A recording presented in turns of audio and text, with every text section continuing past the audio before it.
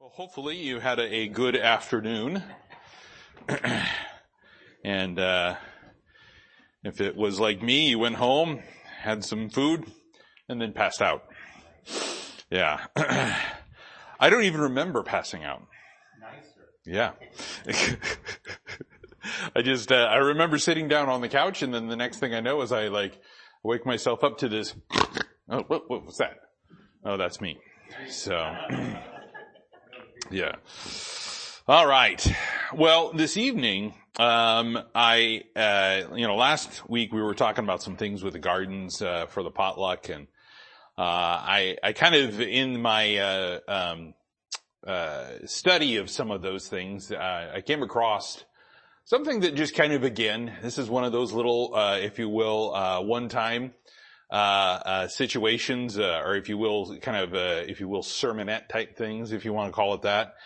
Because I just sat there and I really thought and meditated on this for a minute, about some of these, this issue that I saw. And we'll get into that in a second, but I want to kind of set the stage for it by going over to the book of Proverbs. Let's go to Proverbs chapter 24. Proverbs chapter 24. Now, I'm going to preface a couple of things. As I have often said, the only, constant in this life is change. It just seems that that's always happening. Something new is every minute, every second, every hour, every day, every year, something new. But again, we also understand there's nothing new under the sun. So we just kind of, if you will, keep reliving the same day over and over again with various different, results and decisions made. But, there's something to be said about, changing things that God has purposed. And in Proverbs chapter 24, in verse 21, it says, "My son, fear thou the Lord and the king." And it says, "And meddle not with them that are given to change." He makes it very clear here that he doesn't want somebody to go through the process of aligning themselves with individuals that just want to change everything. And there's people that are like that. There are people that they just want change because they can. Because, they want change because they have the ability to make that change. We kind of see that in today's society in this day and age with, individuals and their resumes. It used to be back in the day that if you had 5 years in one given place, that was considered a long-term employee. That was something that's loyal. I've been with the company that, obviously has been acquired over the course of time. But I've been with them since 2000. May 8th, 2000. That's a long time when people think about it.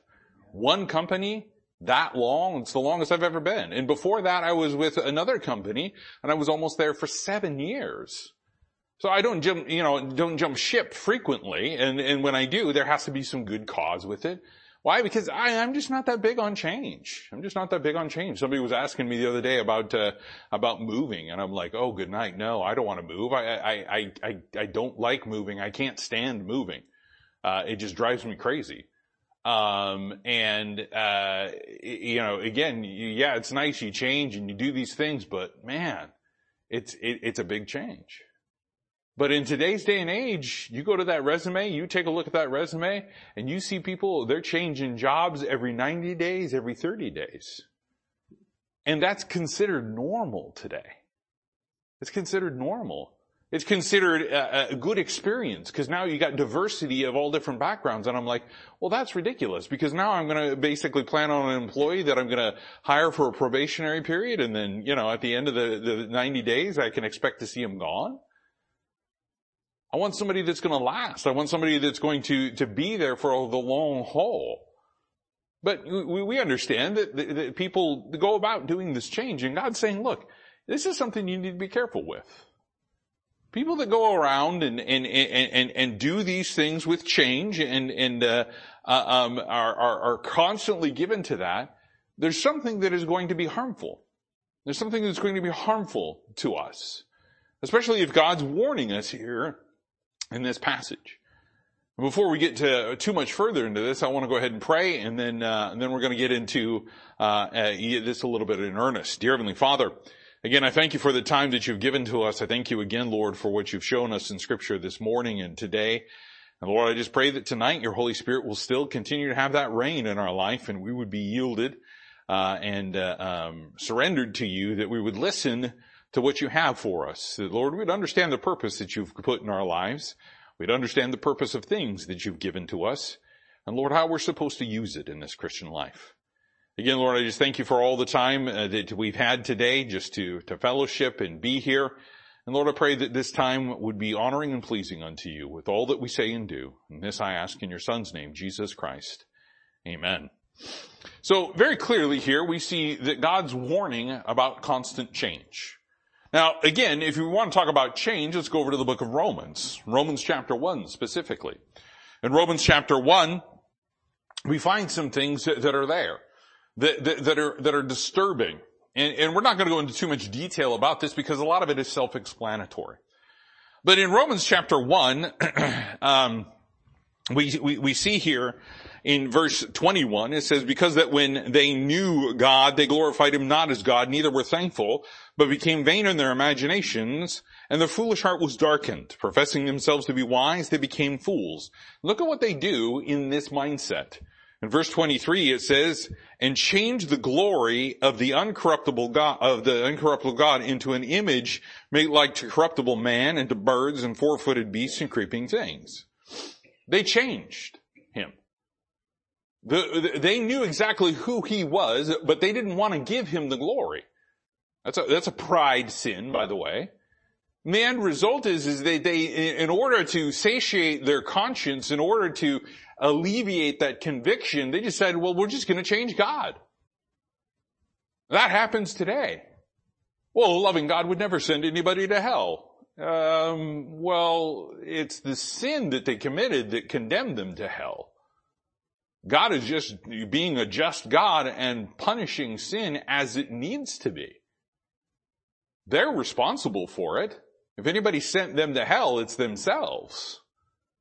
But when we begin to realize here that they're going through this process of trying to change it into something that they can control, that they can do, it produces an effect on a person's mind that we see here in verse 24, wherefore God also gave them up to uncleanness through the lusts of their own hearts, to dishonor their own bodies between themselves, who changed the truth of God into a lie, and worshipped and served the creature more than the Creator, who is blessed forever. Amen.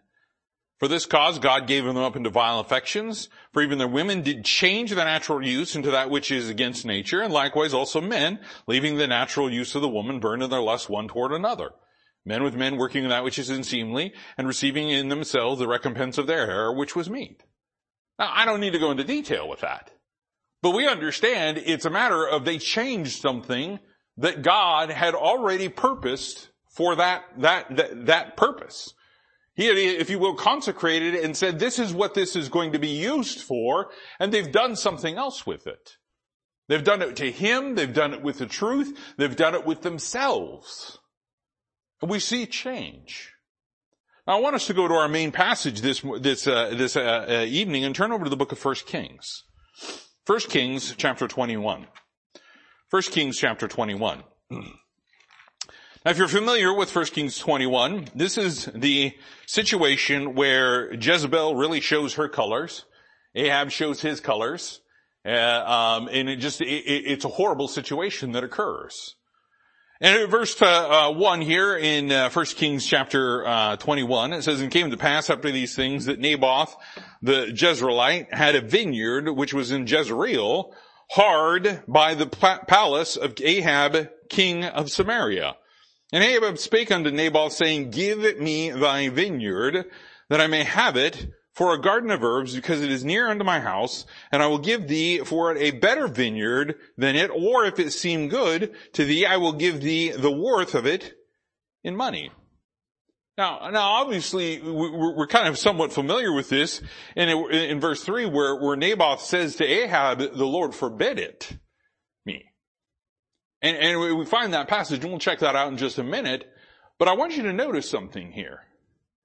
Did you notice that here's Ahab, and we obviously right out of the gate, we see he's not asking nicely, he's demanding it.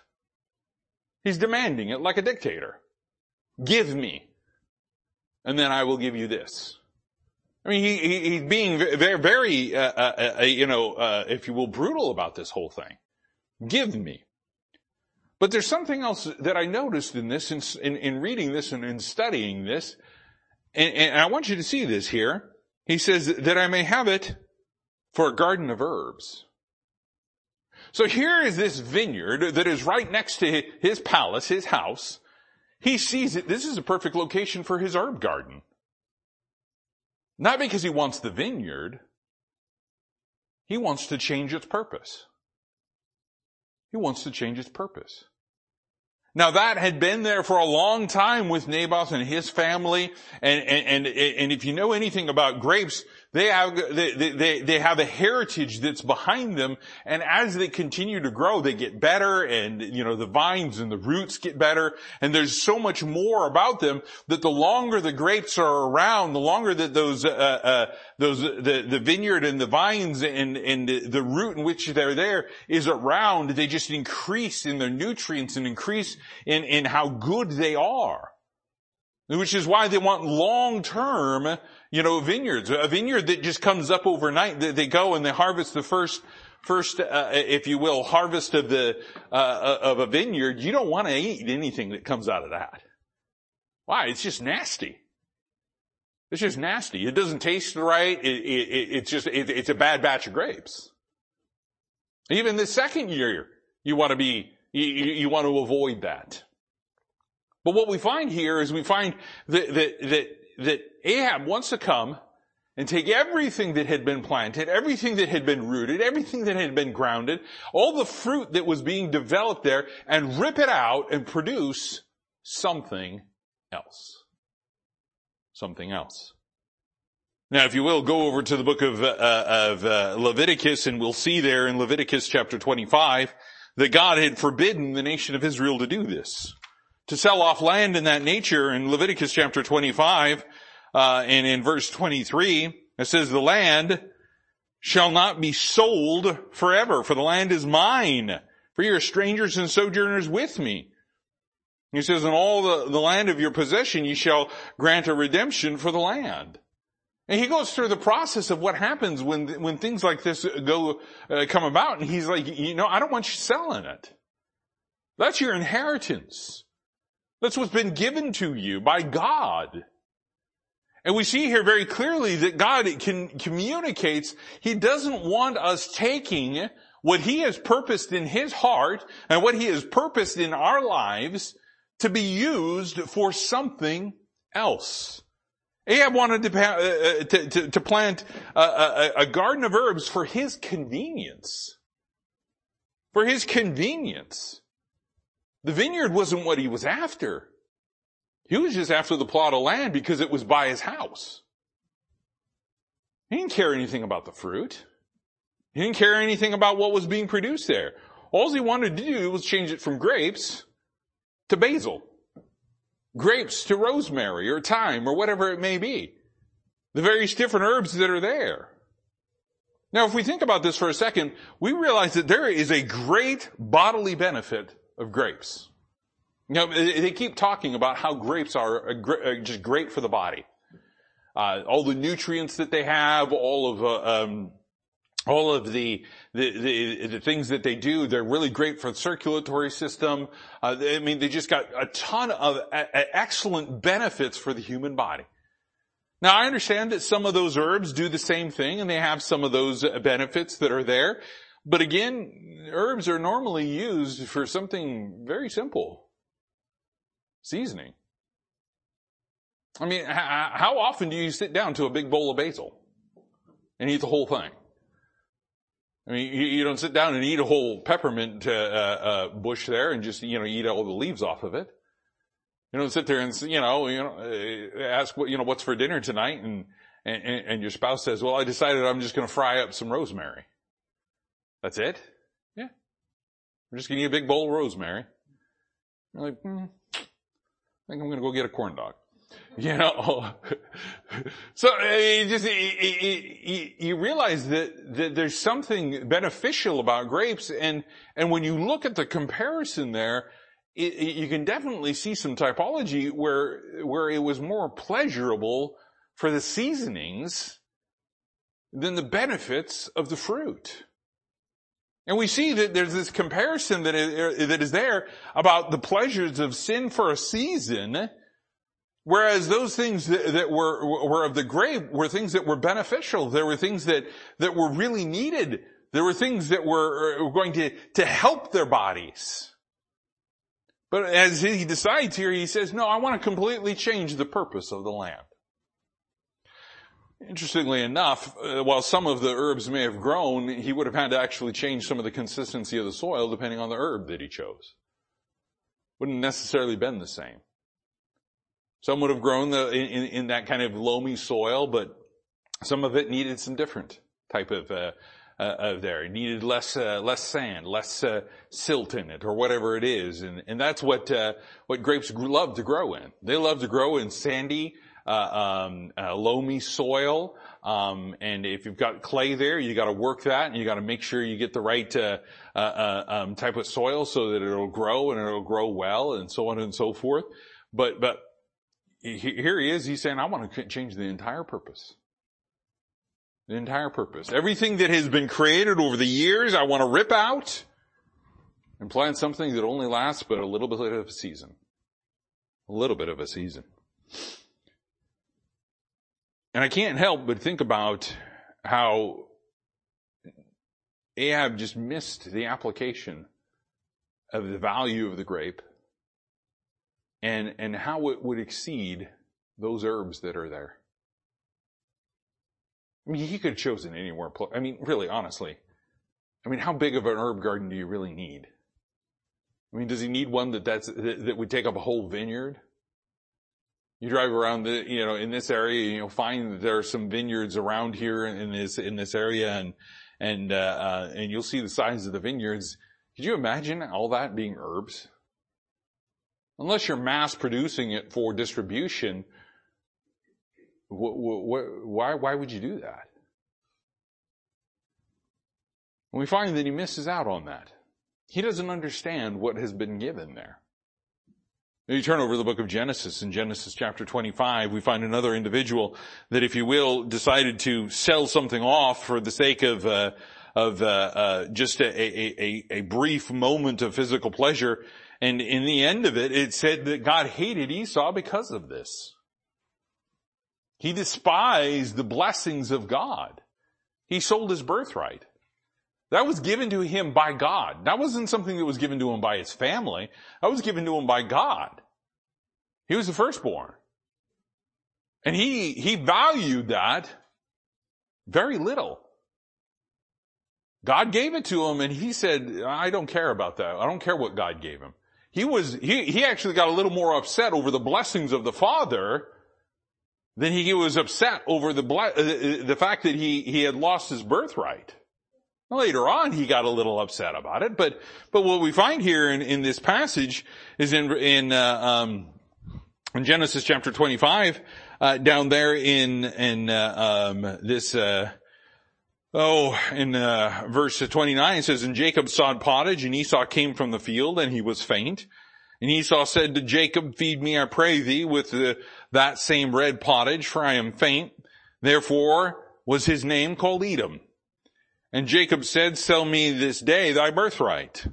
And Esau said, behold, I am at the point to die, and what profit shall this birthright do to me? He didn't see the value in what God had given him. He didn't see the value in what the Lord had bestowed upon him and not upon Jacob. And Jacob took that opportunity and he said, well, if you don't like it, I'll take it. You don't want it, I'll take it. And what happens here? He does exactly that.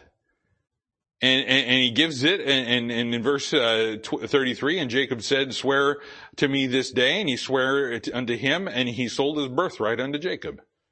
And Jacob gave Esau bread and pottage of lentils, and he did eat and drink and rose up and went his way. Thus Esau despised his birthright. That angered God. That angered God. Why? Because he had despised what God had given him. And here he is, here's Ahab coming along and trying to convince Naboth to basically do the same thing. Sell this to me. I'll give you a better vineyard. I'll give you another vineyard. I'll give you the money. If you just want the money, I'll give you the money for it. And Naboth knew his scripture, and he said, nope. Levitical law forbids me to do this. This is something that's been in the family for generations. For generations. You ever watch some of those that Antiques Roadshow stuff? And you just see some of those things that these people drag out of their closets. And they put it up there. And you know that, you know, in order to fill that little span of television time, that they've had to go through probably, I don't know how many of those things and go, oh yeah, that's junk. Yeah, it needs to go into the waste bin. Why do you even have this? You know, I mean, things of that nature, how many things these people bring and they think that it's worth something and it's worth nothing. And then somebody brings out a rug that's worth $1 million, or a Rolex watch that's worth several $100,000, or some little thing that they got from the Queen of England, and you come to find out it's a rare Fabergé something, whatever it is, and it's worth like a couple million pounds or whatever over there in England. I remember seeing those things going, good grief. I'm pretty sure I don't have anything in my house that's worth that. You know, even if I was to go through the garage, it's probably nothing. And you got all these people going around trying to find something, you know, these little treasure hunters trying to find whatever they can find, and finding all this stuff in a Goodwill or a Salvation Army and going and selling it for like 3 times the profit. Yeah, but you got to sit there and go through all of that. And you got to think about your time and your effort and things of that nature going through. And I just sit there and I think about all these things that people have that are given to them as a heritage. Oh, this was passed down from my grandfather, and this was passed down from my great-great-grandfather, and so on and so forth. And they're worth money, and they're worth value, and they have, if you will, somebody's willing to pay that price, or at least that's what the insurance company wants them, so that they can get their share in it. But the end result is it becomes a value, and there was no profit behind what Esau saw, and there was no profit behind what God had given to Naboth in Ahab's sight. And I'll tell you this, you know, in your life, you're going to be confronted sometimes to change. To change. To move away from the vine and to go to something that is just herbs. To a degree, I take a look at this passage over there in 1 Kings and I see Ahab as a little bit of a type of Satan. Coming alongside and saying, I'll give you whatever you want. Just change. Now look, we talk about change on Wednesday night, but we're talking about change to the glory of God. Not change for the sake of change, not given to change, not changing the things of God, not changing the natural use, not changing anything that God has done in your life. You know, there's a lot of stuff that has happened to me in my life. I've had people ask me about the car accident that I went through when I was 26 years old. It caused me, that's the cause of all my back issues and my problems there. And I've had people just sit there and say, well, if you could change it, would you do it over again? And I'm like, absolutely. Why? Because God got the glory out of it. Tremendously got the glory out of it. There's people that were trusting Christ as their Savior because of that. Not because, you know, of me, but because of God. Would I change what had happened to me right just recently? No. Because I'm not given to change. Whatever God puts in my life, I'm going to use for His honor and His glory and pleasure. But I will tell you this, the one thing that the devil will want to do is come alongside you and say, hey, I want you to do something that's for your pleasure. I want you to do something and take what is of value and put it on something that's not worth that much. I want you to focus on the small yield versus the harvest of grapes. And we see that, obviously, here it is, it's talking about destroying a heritage for something that is inconsequential in comparison to what those grapes could be used for. And the same thing is true when people will come alongside and they will try to get you to change. If there's one thing that we have seen over the decades that the church has been around, the centuries, the millennia, the church has been around, is that it is subject to change incorrectly. I mean, we went through this whole thing of the contemporary church movement. And it was all about, again, feeding the flesh and it's your worship and it's your worship experience and it's all about what you enjoy when you go to worship. It's not about the person that's doing the worshiping. It's about who is being worshiped. It's God. He had a specific way that he wants to be worshiped. He must be worshiped in spirit, not in the flesh. And that's all it became. It was all about how I feel good about the worship service. I came out of the worship service feeling good. When's the last time we walked out of a worship service and said God got glorified in that? God was glorified by the people worshiping. God was glorified by what was taught and preached and what was sung.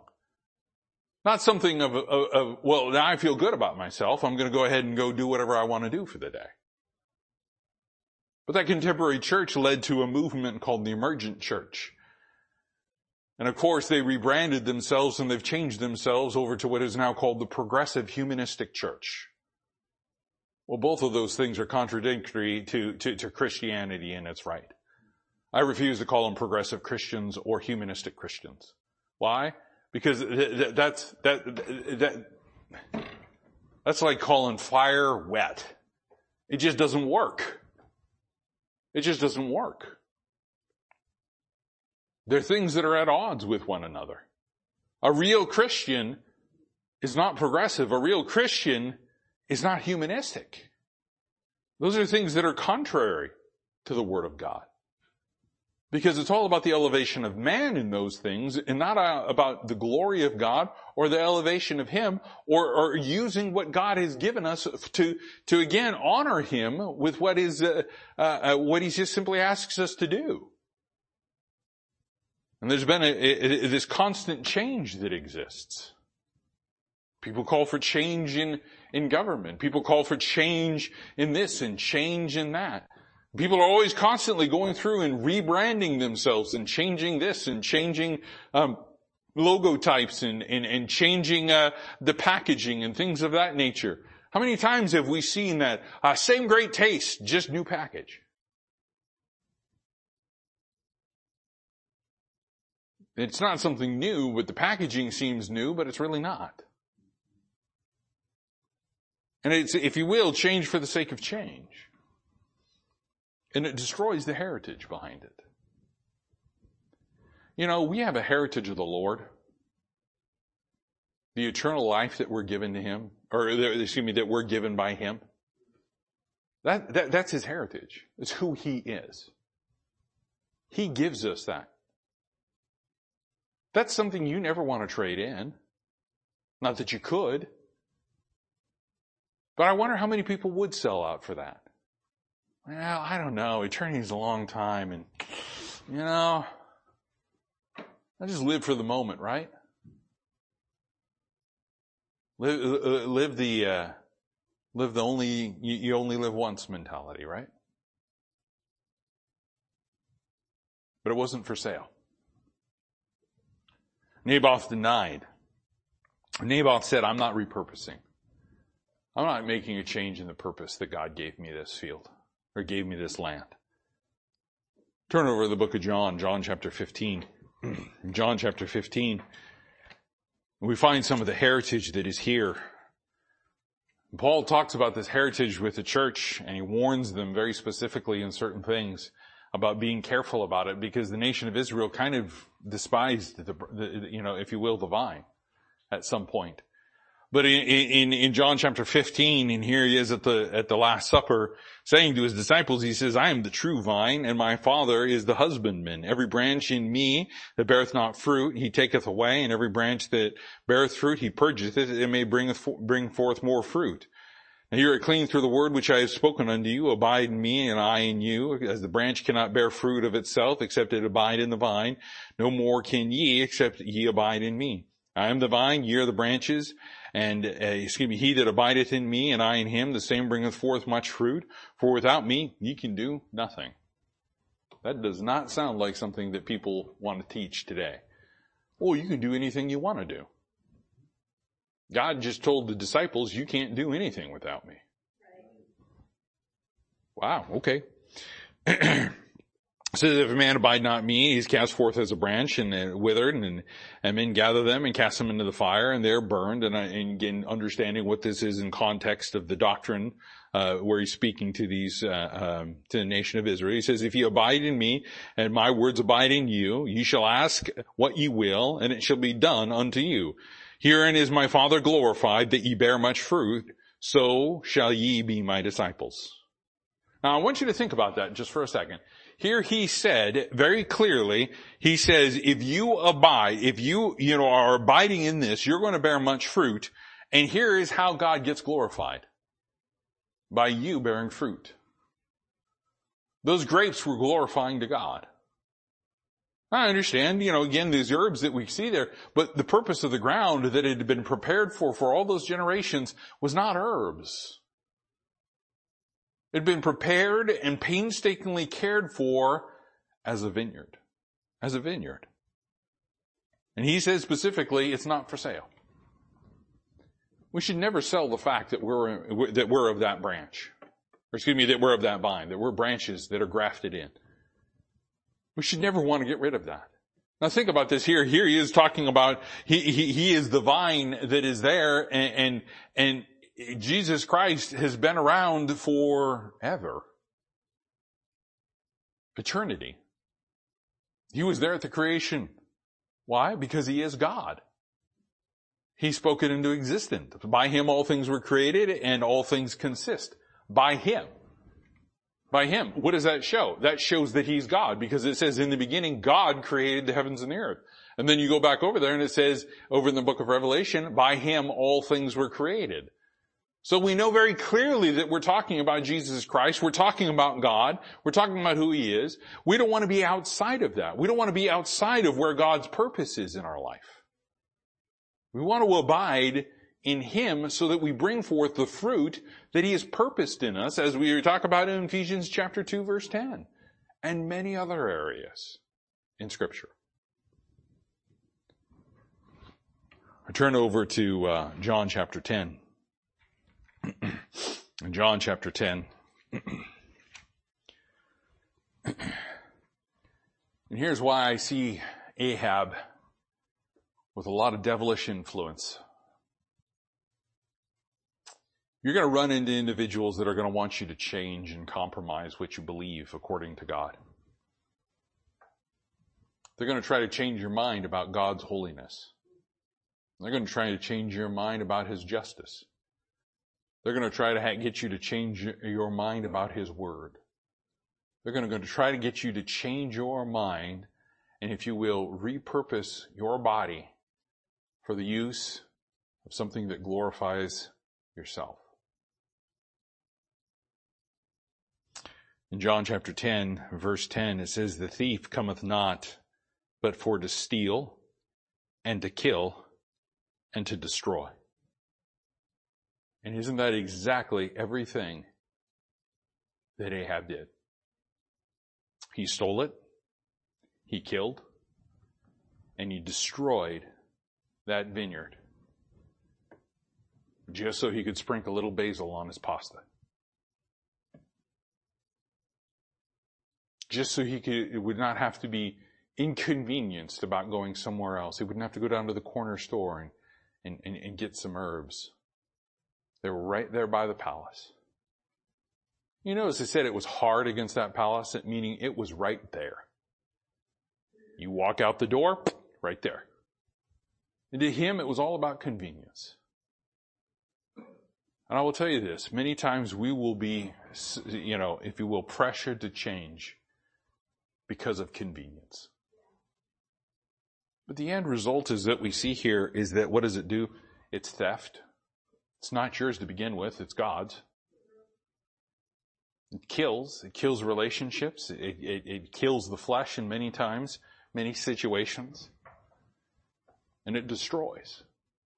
It destroys that relationship with God. It puts a wedge between you and Him. There's aught that is there.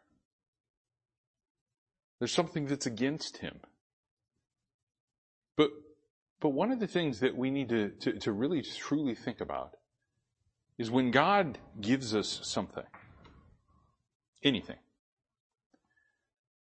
I mean, obviously we can take this and we can really apply it to our life.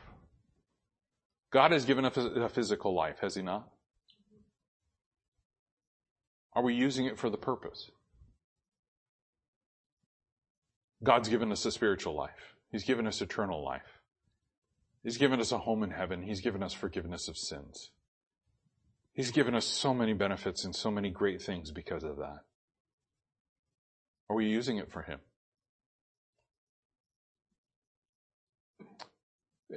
Think about this for a moment. The things that God has given us that are so great. God gives us a church. Do we use it and do we treat it the way that God wants it to be? Or do we change it for the purpose of something else? And sometimes people think church is just a social connection. It's all about connecting. It's all about fellowship.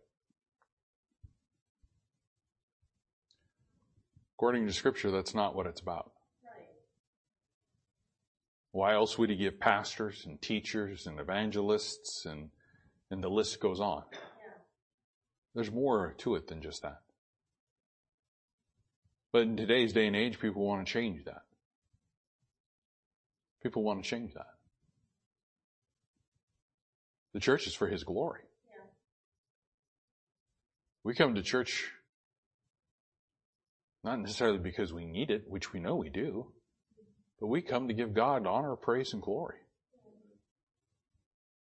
There's a purpose. How about the Word of God that we have? Now, here we are, and we've been given something that, Moses didn't have this. David didn't have this. Paul didn't have this. Job didn't have one page of this. Yet all of them treasured what the Word of God said. What He said to them. Do we treasure what God says to us? Do we treasure this book? And people want to change this and they want to say, well, this book is, it's like a self-help book. No, it's not a self-help book. Why? Because He just told you can't do anything without Him. So there's no self-help. You know what it is? It's a book of what God expects of us. What God wants us to do. It's His will. And we go through and we begin to realize that so many times in our life we're going to be challenged with an Ahab that comes in and says, hey, I want you to take what God has given you and I want you to give it to me because you don't need it anymore and I'm going to give you something else that may or may not be better. You realize how Luciferian that is in its mindset? How satanic it is? And we find over in Romans chapter 1, Paul says, this is why people are the way they are. And a lot of people go back and they try to blame Adam for all of this. We've made our own choices. Let's not blame Adam for everything. We just need to accept the fact that we're the ones that have done it. But I'll tell you this, one thing that I look at is over there in the book of Romans, while some people may say, well, Paul's blaming Adam for it, I think he makes it very clear in Romans chapter 1 that the people have made their own choices. And the issue is that they do not like to retain God in their knowledge. And I dare say today, We have a knowledge of God. It might be a basic knowledge. It may be something where we're just starting to grow. But we have a knowledge of God. Why would we want to get rid of that? Why would we want to repurpose, if you will, that disk space for something else to occupy our mind? I got a lot of useless knowledge rolling around upstairs. Some of it is starting to fade. Some of it comes back sometimes, and I don't like it. I don't like it when it does. It irritates me, frustrates me, makes me angry.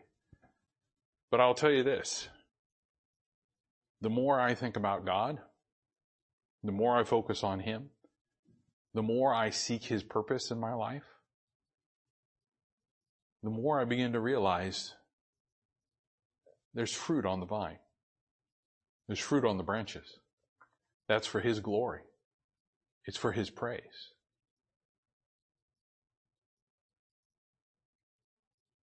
Let's not listen to the Ahabs. Let's purpose to use it continually for what the heritage that God has given us. Not change it over to a garden of herbs.